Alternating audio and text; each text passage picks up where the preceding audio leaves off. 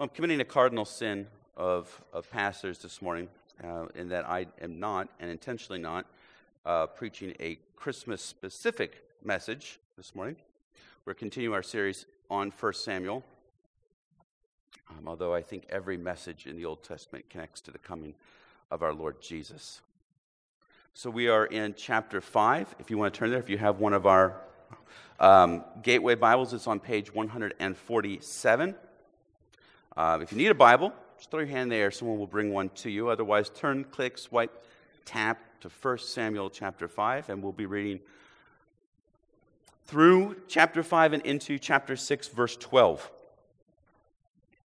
When the Philistines captured the ark of God, they brought it from Ebenezer to Ashdod. Then the Philistines took the ark of God and brought it into the house of Dagon and set it up beside Dagon. And when the people of Ashdod rose early the next day, behold, Dagon had fallen face downward on the ground before the ark of the Lord. So they took Dagon and put him back in his place. But when they rose early on the next morning, behold, Dagon had fallen face downward on the ground before the ark of the Lord. And the head of Dagon and both his hands were lying cut off on the threshold. Only the trunk of Dagon was left to him. This is why the priests of Dagon and all who enter the house of Dagon do not tread on the threshold of Dagon in Ashdod to this day. The hand of the Lord was heavy against the people of Ashdod, and he terrified and afflicted them with tumors, both Ashdod and its territory. And when the men of Ashdod saw how things were, they said, "The ark of the God of Israel must not remain with us, for his hand is hard against us and against Dagon our God." So they sent and gathered together all the lords of the Philistines and said, "What shall we do with the ark of the God of Israel?" They answered, "Let the ark of the God of Israel be brought down to Gath." So they brought the ark of the God of Israel there. But after they had brought it around, the hand of the Lord was against the city, causing a very great panic, and he afflicted the men of the city, both young and old, so that tumors broke out on them. So they sent the ark of God to Ekron. But as soon as the ark of God came to Ekron, the people of Ekron cried out, "They have brought around to us the ark of the God of Israel to kill us and our people." They sent therefore and gathered together all the lords of the Philistines and said, "Send away the ark of the God of Israel and let it return to its own place, that it may not kill us and our people." For there was a deathly panic throughout the whole city. The hand of God was very heavy there. The men who did not die were struck with tumors, and the cry of the city went up to heaven. The ark of the Lord was in the country of the Philistines 7 months. And the Philistines called for the priests and the diviners and said, "What shall we do with the ark of the Lord? Tell us, with what shall we send it to its place?" They said, "If you send away the ark of the God of Israel, do not send it empty, but by all means return him a guilt offering. Then you will be healed, and it will be known to you why his hand does not turn away from you." And they said, "What is the guilt offering that we shall return to him?" They answered, 5 golden tumors and 5 golden mice, according to the number of the lords of the Philistines. For the same plague was on all of you and on your lords.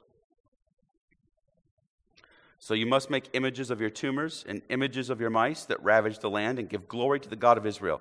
Perhaps he will lighten his hand from off you and your gods and your land. Why should you harden your hearts, as the Egyptians and Pharaoh hardened their hearts? After he had dealt severely with them, did they not send the people away, and they departed? Now then, take and prepare a new cart, and 2 milk cows on which there has never come a yoke, and yoke the cows to the cart, but take their calves home, away from them. And take the ark of the Lord and place it on the cart, and put in a box at its side the figures of gold, which you are returning to him as a guilt offering. Then send it off, and let it go its way. And watch. If it goes up on the way to its own land, to Beth Shemesh, then it is he who has done this. It is he who has done us great harm. But if not, then we shall know that it is not his hand that struck us. It happened to us by coincidence. The men did so, took 2 milk cows, and yoked them to the cart, and shut up their calves at home. And they put the ark of the Lord on the cart, and the box with the golden mice and the images of their tumors. And the cows went straight in the direction of Beth Shemesh along one highway, lowing as they went. They turned neither to the right nor to the left, and the lords of the Philistines went after them as far as the border of Beth Shemesh. Children love to help. I have 4 boys, as most of you know. Each has gone through phases in which little brings them more satisfaction than the sense that they are useful or capable. Oh, sure, sometimes, especially when they're 2 or 3, it's more of capability than actual usefulness. They want to prove that they can do stuff for themselves. And if you accidentally try to be nice and you try to help them by pouring the milk for them, or opening the yogurt for them, or cutting their food, when they have decided that it was their job and they were going to tackle it themselves, you better be prepared for screams and terror. But other times they legitimately want to help. And that, of course, can lead to waterworks also. You have to be very careful with little kids. So Thursday night I was at Aldi with Silas, and he wanted to push the cart. And that poses problems because he can't see over the cart. And he has very little conditioning or general body control. But he's helping. And what it really means is that while he is pushing the cart from behind, I must somehow awkwardly continue to guide the cart from the side and pull it along to ensure that no displays are knocked over or customers' ankles are run over. Shopping with a little helper can also mean allowing him to take things out of the cart to put it on the checkout belt, even though his arms are a little short for the task and he's really slow and there's other customers waiting in line. The reality is that little children aren't very helpful on the whole. Eventually they become helpful, but this toddler preschool help that they try to do is anything but helpful. It's slow, it's awkward, and it's sometimes painful. But as far as they're concerned, in their little infant brains, they're the world's biggest helpers. They're big. They're useful. And it's great for them to get that self-esteem and learn what it means to help, but they aren't really helping in that moment. Their narrow perspective on the world doesn't allow them to see that their dad can do the job faster and more consistently. In short, you don't need them. They need you. And they have no idea. In this morning's passage, we have one of my favorite episodes from the Old Testament. We've been in a series on the early life and career of the prophet Samuel. And last week we learned that the Israelites had become so influenced by their culture that they looked more like Canaanites, the wicked people of ancient Palestine that they were supposed to conquer. They looked more like them than the people of God. Because they had departed from the glory of Yahweh departed from them. The Ark of the Covenant was stolen in battle by the dreaded Philistines. The central object of their religious life was gone. But this was just a symptom of the deeper problem that they had failed to worship and live rightly. They were worshiping false gods and practicing surely all sorts of wickedness that would have gone along with it. And that was a dreary story. And it left us with the ark missing, in the hands of pagans, and the Israelites bereft of the system of sacrifices that Yahweh had prescribed for them. So what would become of it? What would become of Israel? And those questions begin to get answered in 1 Samuel 5, 1 through 6:12. Previously, we left off with a battle between the Israelites and the Philistines at Ebenezer, in which Israel sustained major casualties, 14,000 or so soldiers. From there, as we move into this passage, we're told in chapter 5 that the Philistines took the Ark of the Covenant to Ashdod. The ancient city of Ashdod was located just a few miles south of the modern one, just off the Mediterranean coast, just inland a little bit. Ashdod was about 40 miles south of where the battle took place. It was an important city. The Philistines basically controlled their territory through 5 city-states, of which Ashdod was one. Much of what we know about the Philistines is from the Bible, the archaeological record. They existed, but it doesn't tell us a whole lot more than what the Bible tells us. We know that at times they were sizable, at times they were influential, and they worshipped typical Canaanite deities. So the ark is in the hands of pagans. And they take it into Dagon's temple.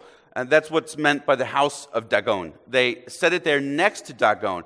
And the word Dagon means grain. So Dagon was likely a fertility god and seems to have been the chief god of the Philistines, at least in the period that the Israelites dealt with them extensively. And I think this is interesting when I read this, because I would have guessed they would have placed the ark before Dagon, sort of as an offering to the god.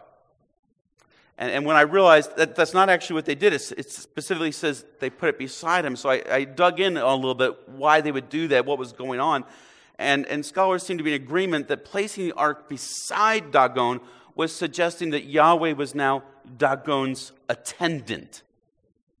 And what that means in a polytheistic world is that the Philistines pictured that Yahweh was now the servant of Dagon. Yahweh did Dagon's bidding. What is more, it seems that the Philistines are looking at the ark as sort of an idol. Remember, the Israelites were forbidden from making images to represent Yahweh, or images of anything in heaven and on earth that they would bow down to, for that matter. Yahweh has no inherent natural form. And to give him one is to dishonor him. He is above and beyond any physical representation that we might craft with our hands. The ark was not a Yahweh idol. It was a place of remembrance. It contained sacred items from their time in the wilderness. And it was a place of meeting where the high priest, and by extension Israel, would make atonement for sins. But it wasn't God himself. God didn't inhabit it. God didn't endow it with a portion of his spirit. It was not in any way an idol. But yet, as the Israelites thought they could take it into battle with them, and it would be, in some sense, Yahweh going into battle for them, the Philistines apparently thought they had captured an idol. And in some sense, they had captured Yahweh, the God of the ark. But something happens, right? When the Philistines come in the next morning, Dagon was no longer with Yahweh at his side, but instead Dagon is lying prostrate, before the ark. Well, then maybe something disturbed their setup. They were moving things around the temple. Maybe they left something a little bit unsettled in the middle of the night. Something went wrong. So they put everything back in its place. They close up shop for the evening. And when they return the next day, there is Dagon once again, genuflecting before the ark. But this time, it seems that in bending down, his head and his arms broke against the ground. This apparently begins a calamitous time for the Philistines, where the area around Ashdod is struck by what are called tumors. It's some sort of raised lump is what it means. It's a raised area. One suggestion that a number of scholars have, especially given the connection with mice or rats later on in the chapter, is that the lumps were buboes, the swollen lymph nodes of a person infected with a disease like the bubonic plague. And that makes sense with the connection with the mice, but we don't know for sure. What we do know is that it was bad. It was really bad.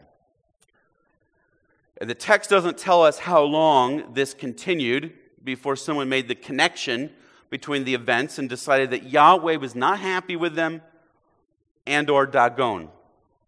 But that's exactly what they finally decide. And so they call together the lords. They're unspecified, we don't have their names, but they are probably the 5 rulers of the 5 city-states of the Philistines. And they decide on a plan to send the ark to Gath, one of the other 5 major cities. Why? We don't know. As best as I can figure, they're running a controlled experiment.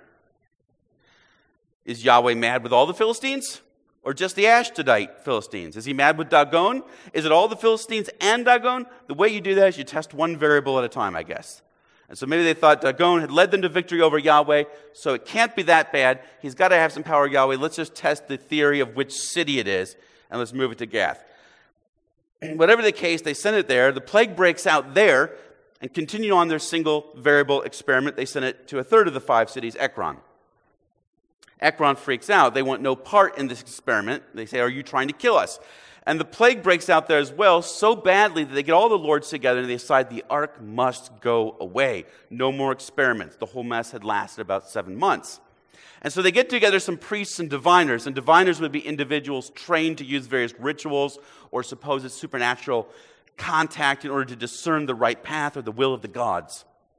The Bible forbids this, but does give credence to the idea that it sometimes works. And their counsel is to send it away with a guilt offering, an offering given by a person who knows he has done something wrong. And they suggest that 5 golden tumors and 5 golden mice, one for each of the major cities of the Philistines, be sent with it. Which, every time I read this, I have to wonder what a golden tumor is. Like the mice, that's pretty cool, right? That could take some intricate metal work. But a tumor, or maybe a boil, or a bubo, I mean, that's just like taking a dollop of molten gold and just letting it cool, right? And that does not take any artistic skill. Or did they design them? And if they did design them, like, did they grab like a Philistine and they looked at that guy's lump and said, let's model our gold tumor after that guy's lump? It's a weird thing. But I think maybe that's the point of the detail. It's silly. It's stupid. As if someone could make the effort, somebody would make the effort to make golden tumors, and that some deity would somehow be placated by that. It's absurd. That was not the God of Israel. That was not the God the Israelites were called to worship. What kind of God could be so easily propitiated? Maybe Dagon, but not Yahweh. But this little detail about the offering is at least the first note we're given that the plague affected more than just Ashdod and Gath and Ekron, but it also impacted the regions of Gaza and Ashkelon and the entire territory of the Philistines. What's more, we see that the Philistines know a little bit about the history of Israel still. We saw that last week as well. They've heard the stories about how Yahweh delivered Israel out of Egypt. And so they say, why should you harden your hearts as the Egyptians and Pharaoh hardened their hearts? After he dealt severely with them, did he not send the people away and they departed? But interestingly, the priests and the diviners have an experiment in mind as well. They're not 100% convinced this is from Yahweh, so they're going to put the ark on a cart. They're going to attach some cows to the cart and let it go. In fact, they ratchet up the test. They want cows that have never been yoked. Animals that were not trained to pull a load at all. They wanted cows that had recently given birth. They had young that needed to be weaned. Animals that are feeding, if you've ever been around them, they tend to be very responsive to the hungry calls of their infants and not a lot else. In short, these beasts had every reason to not go anywhere useful. But they figured if the ark, despite all these conditions, heads back toward Beth Shemesh, it means that Yahweh did all of this. If it goes some other direction, well, then it's just all coincidence. We can stop being superstitious. Beth Shemesh was a border town, maybe 15 miles northeast of Gath, 30 miles west of what would become modern Jerusalem. 15 miles straight line. It would take them a little further to go that distance by foot. The significance of this is, though, the Israelites could easily retrieve the ark from this site. It was getting back to Israelite territory. If the ark went toward this city, it was an indication that the God of the ark was going home. So they take the golden mice, they take the golden tumors, they place them in a box, they place the box beside the ark, and all of that's on a cart. The cart's attached to the cows, and they let it go. The cows follow the road all the way to Beth Shemesh without deviating from the path at all. So deeply invested in the outcome were the Philistine lords that they themselves, the text says, followed the ark to the border to see what happened. So the 7-month episode comes at the heels of a series of skirmishes in which the Israelites lost 14,000 men in combat. And we saw last week that it was a battle the Israelites should have won. They had a divine imperative to conquer the Canaanites and drive them out of the land.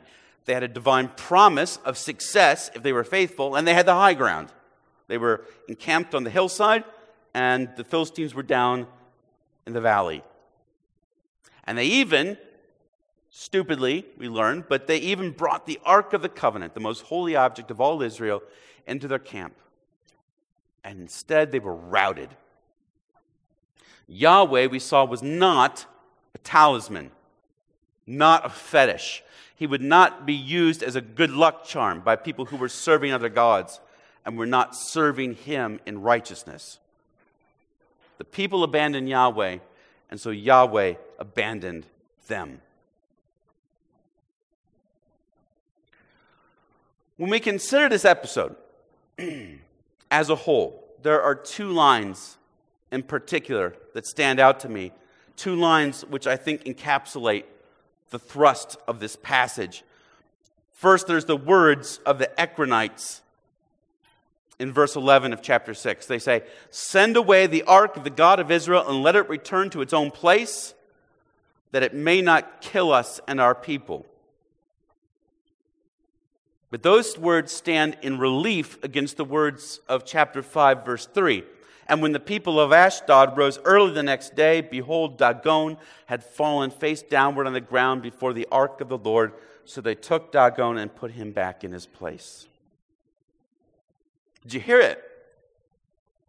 Did you catch it the first time through? Did you catch it when you were reading it this week?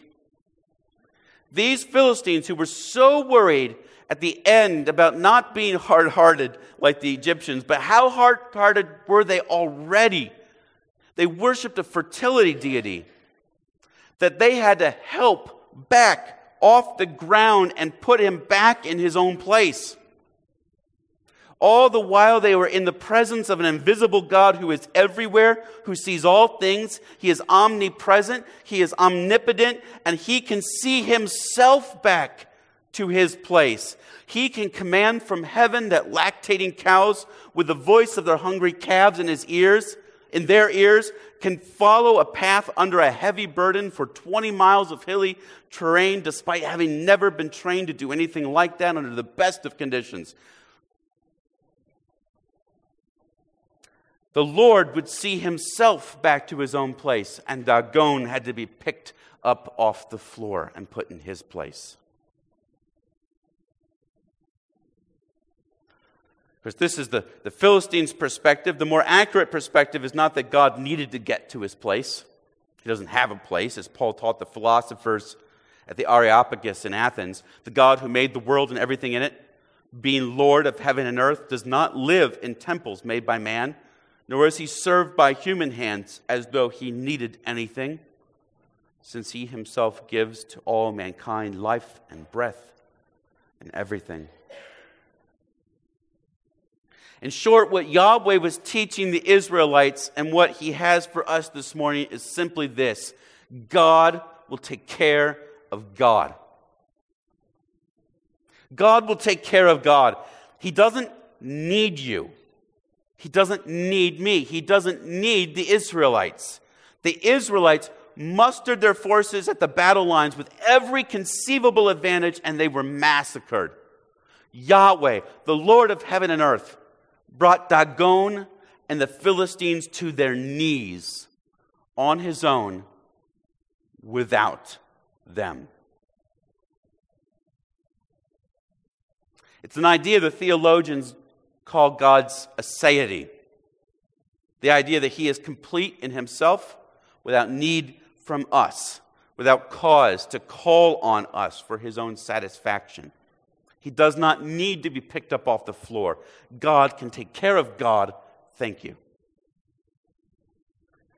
This shouldn't have been new to the Israelites when they were commanded to take the land from the Canaanites. They were to merely be God's instruments. Their success and victory was dependent not on their greatness, but on the greatness of Yahweh fighting for them. So Moses said near the end of his life, when you go out to war against your enemies and see horses and chariots and an army larger than your own, you shall not be afraid of them, for the Lord your God is with you, who brought you up out of the land of Egypt. And when you draw near to the battle, the priest shall come forward and speak to the people and shall say to them, Hear, O Israel, today you are drawing near for battle against your enemies. Let not your heart faint. Do not fear or panic or be in dread of them, for the Lord your God is he who goes with you to fight for you against your enemies, to give you the victory. In fact, God instructs the Israelites to leave all sorts of people behind, newlyweds and those with newly planted vineyards. Stay at home, don't fight. He intentionally limits their fighting numbers so that they must rely on his strength and not their own. Joshua, Moses' successor, also at the end of his life, both encouraged and warned Israel with these words, Therefore be strong to keep and do all that is written in the book of the law of Moses, turning aside from it neither to the right nor to the left, that you may not mix with these nations remaining among you, or make mention of the names of their gods, or swear by them, or serve them, or bow down to them. But you shall cling to the Lord your God, just as you have done to this day. For the Lord has driven out before you great and strong nations. And as for you, no man has been able to stand before you to this day. One man of you puts flight 1,000, since it is the Lord your God who fights for you, just as he promised. Be very careful, therefore, to love the Lord your God. For if you turn back and cling to the remnant of these nations remaining among you and make marriages with them so that you associate with them and they with you, know for certain that the Lord your God will no longer drive out these nations before you, but they will be a snare and a trap for you, a whip on your sides and thorns in your eyes until you perish from off the good ground that the Lord your God has given you. And this is very nearly what happened to Israel, isn't it?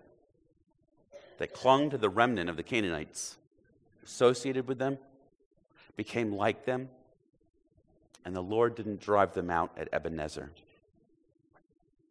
Like toddlers at the supermarket, we sometimes get the idea in our heads that God needs us. That God's cause rises or falls with our great efforts and battles. 2 Sundays ago, Wang Yi, pastor of the Early Rain Covenant Church in Zhongdu, China, along with about 100 other church members, were arrested by the Chinese government. Zhongdu is the capital of the Sichuan province in central China. You might not be familiar with it because it's a small city, only around 14.5 million people. Wang expected to be arrested eventually. It's very difficult to be an evangelical Christian publicly in China because the government demands certain things that it's very difficult for a Christian to give. The government doesn't take kindly to spreading the gospel with the hope of conversion. The government demands loyalty through membership in the Communist Party. The government does allow certain kinds of churches, state-sponsored, three-self-patriotic movement churches, but the Christian message does not exist to promote any state. Not the Chinese state, not Rome, not England, not even the United States. Knowing he would be arrested, eventually, Wang penned a letter to be released 48 hours after such an event happened. The letter has been translated. It was made widely available last week. It's a must-read. If you have not read it, it is a must-read. I preached a series on politics and our relationship to the state a couple summers ago, and Wang says more in 4 pages and better in 4 pages than I did in 6 or 7 sermons. Sometimes we Christians think that it is our fundamental duty to defend God against the forces of evil in America. And I see that from Christians on the left and on the right. But in dealing with a far greater threat to the historic Christian faith, Wang had a different response. And the letter's long, and I'm going to read a part of it at length because it's so good. And he wrote, "I accept and respect the fact that this communist regime has been allowed by God to rule temporarily. As the Lord's servant John Calvin said, wicked rulers are the judgment of God on a wicked people. The goal being to urge God's people to repent and turn again toward Him. For this reason, I am joyfully willing to submit myself to their enforcement of the law, as though submitting to the discipline and training of the Lord. My personal disobedience and the disobedience of the church is not in any sense fighting for rights or political activism in the form of civil disobedience, because I do not have the intention of changing any institutions or laws of China. As a pastor, the only thing I care about is the disruption of man's sinful nature by this faithful disobedience and the testimony it bears for the cross of Christ. I am not interested in changing any political or legal institution in China. I'm not even interested in the question of when the communist regime's policies persecuting the church will change. Regardless of which regime I live under now or in the future, as long as the secular government continues to persecute the church, violating human consciences that belong to God alone, I will continue my faithful disobedience. For the entire commission God has given to me is to let more Chinese people know through my actions that the hope of humanity and society is only in the redemption of Christ, in the supernatural, gracious sovereignty of God. Those who lock me up will one day be locked up by angels. Those who interrogate me will finally be questioned and judged by Christ. When I think of this, the Lord fills me with a natural compassion and grief toward those who were attempting to and actively imprisoning me. Pray that the Lord would use me, that He would grant me patience and wisdom that I might take the gospel to them. Separate me from my wife and children, ruin my reputation, destroy my life and my family. The authorities are capable of doing all these things. However, no one in this world can force me to renounce my faith. No one can make me change my life, and no one can raise me from the dead." Those are the words of a man who is content in his circumstances, because he understands that the battle is the Lord's and not his. You'll note that he doesn't call his stance civil disobedience. In fact, he repudiates that term. Civil disobedience seeks to change the civil order. He calls his stance faithful disobedience. His goal is not to change the civil order. His goal is to see the Lord change hearts.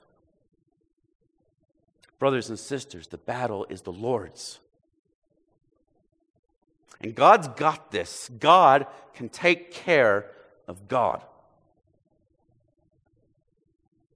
Sometimes we're actually worse, though, aren't we? I wish our motives were so pure that we thought we were crusaders for truth with a capital T against a wicked pagan world. But the reality is not that we see ourselves as God's necessary helpers. That would be incorrect enough. Instead, we're like the Israelites carrying the ark into battle, thinking that we can harness God for our own narrow, myopic ends. We think that we can take God and make Him our socio-political fetish. And we think that we can pray him onto our side. And we can appease him, and he'll take note of our favored cause. And that he'll lead our team or our political party to victory.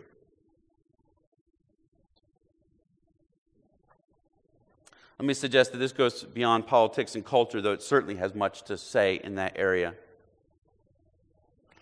Because even as the Israelites couldn't fight off the Philistines without God, because it was only God who would grant the victory, so we are helplessly lost in our sins apart from God. And that means two things, depending on where you stand with regard to Jesus Christ.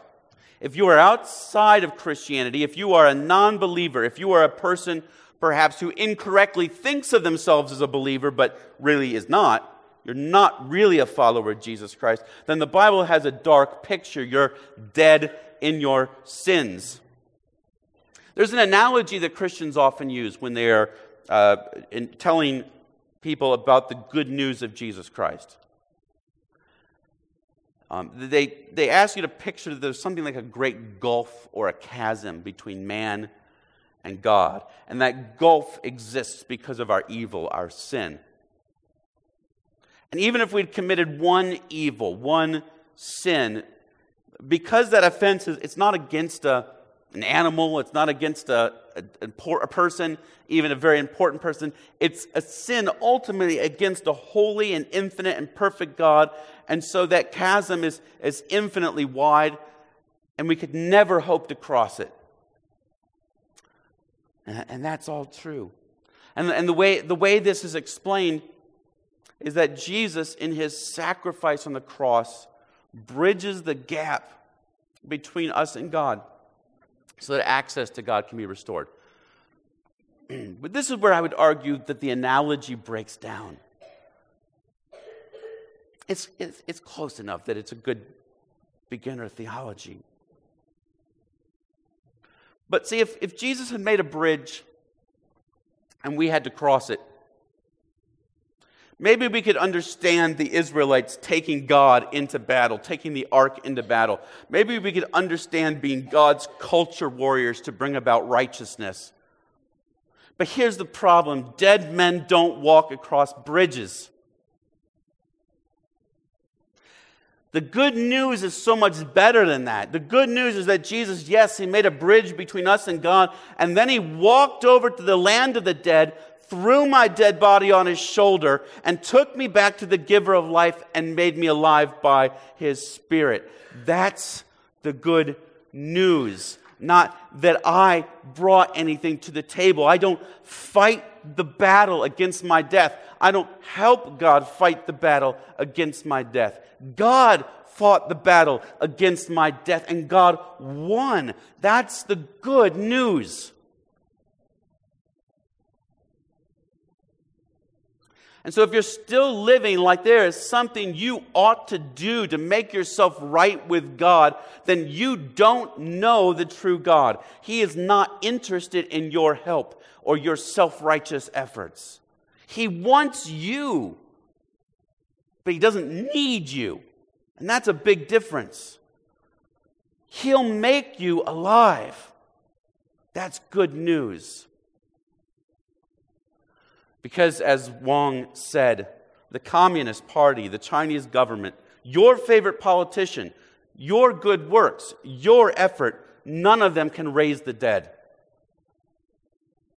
But Jesus can. Now, if you're a Christian, if I can rightly call you a brother or a sister, then let me ask you this. Why do you continue to fight your personal sins as if God hadn't already won the battle? Look, it's not as if there isn't work to be done. I don't want to carry this analogy too far. You're still a wretch like me. But once the decisive battle is won, you fight differently. No army lands the death blow against an enemy and then continues to fight the battle in the same patterns and with the same strategies as before. No, things are different now. Once the critical battle and the death blow has been landed, it becomes more of a mop-up effort. It becomes more of a search and destroy mission. You're looking for any last soldiers and battalions that are scattered out there, and you're hunting them down and taking them out one by one. It's a different thing. Jesus has already secured the victory. And so, for those of us who are Christians, there is still work to do. But we operate in a different way. We operate under the victory that Jesus has already won. Does that make sense? We don't try to fight the battle as if Jesus hasn't already secured the defeat of the enemy. We operate under the parameters of his overwhelming victory already. And we are engaged. We are not sitting on the sidelines, but we are engaged in a search and destroy mission to root out our continuing sinfulness, to find the places that have not yet fully been surrendered to Jesus Christ and to put them to death where they stand, that we might grow into the full stature of the maturity of Christ. And we fight that battle differently. We don't fight that battle by our own strength. We fight that battle in Jesus' strength. We fight that battle with the tools that he has given us, the means of grace that he has given us. We fight those tools. We fight with the tools of the Word of God, the sword of the Spirit. That which can penetrate even to the division between soul and spirit and marrow and bone, the author of Hebrews says. In other words, it digs into our soul and slices us up. We fight by God's Word. We fight by His people. He hasn't just made us alive, but He has made us alive and brought us into a new people, the church, a new family. And so we look to each other. And we encourage one another. We intentionally engage in relationship with one another. 1-on-1, 1-on-2, 5-on-5, 100-on-100 to help each other root out sin. And to dig into God's Word together, to encourage one another, to exhort one another, to rebuke one another, to counsel one another.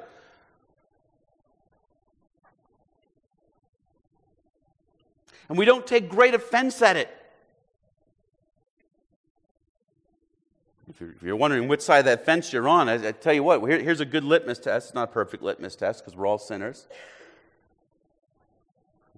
But when you're rebuked, when your friend calls you out, when your friend sees that sin that's in your life and they lovingly they tell you, man, I see this going on in your life, what's your response? Is your response to get really pissed?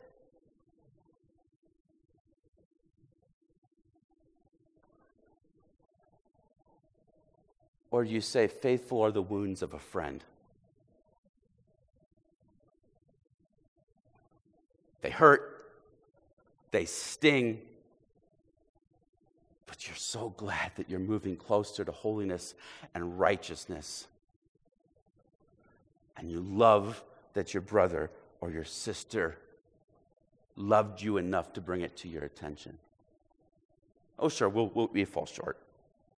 I'm not saying that every time we get upset at somebody that means we're not a Christian, but what is the pattern of our lives? Is the pattern of our lives one that we accept correction, that we accept rebuke, that we correct change, that we desire it, that we covet it, that we look for it, that we ask for it? So we fight the battle differently. We are not going to self-help gurus. We are not trying to become ascetics and deny ourselves of all the pleasures of the flesh to try to make ourselves holy. We don't lock ourselves into a cell or become monks or hermits in order to make ourselves a false sense of holiness. But no, We become more like Jesus, who could walk even in the midst of an evil and perverted generation, and yet was without sin, because he didn't serve any master that lived in this world, but he served a master who was in heaven. And so we too, we fight by his victory. We fight by his word that he gives us. We fight by prayer he gives us. He opens a door of access to God that non-Christians do not have. He gives us a family that non-Christians do not have to encourage us and to build us up. So we fight differently. We fight differently because God has already won, and he doesn't need us. He will make you holy on the last day when Christ himself raises the dead. Let's pray.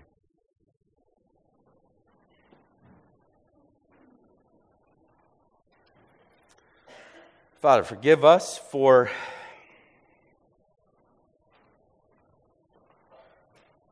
our silly and selfish endeavors to make ourselves right before you, our egotistical notions that somehow you need us.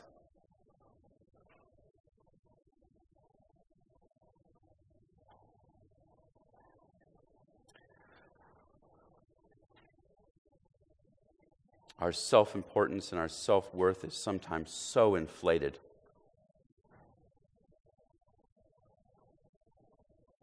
But you are God. There is none like you, who sees the end from the beginning,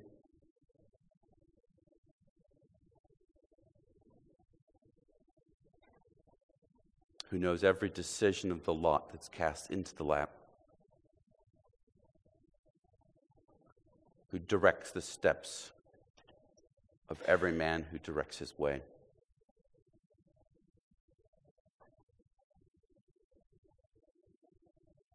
Forgive us for the ways that we have tried to manipulate you and domesticate you and make you our trinket, our good luck charm, our talisman. Forgive us for the times that we in our conceit have simply thought that we are your helpers, that without you, you would fail.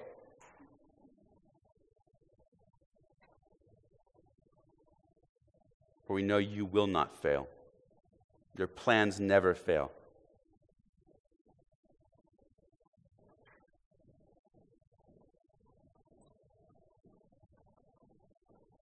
Give us the peace that passes understanding to endure any trials and any difficulties that might come our way, knowing that you are the Lord and the battle belongs to you. And may we be a people who fight sin, not by our own strength, but by the strength you provide in the victory that you have already won. Let us be relentless in rooting it out, hunting it down, killing it. And God, may those here who may have deluded themselves into thinking that they were among your people, or maybe know for sure that they are not your people, may they surrender to the God who took on flesh and dwelt among us as we remember this Christmas season, and won victory for us, who can cross the bridge and take their dead body home. Let them worship that God. It's in his name we pray. Amen.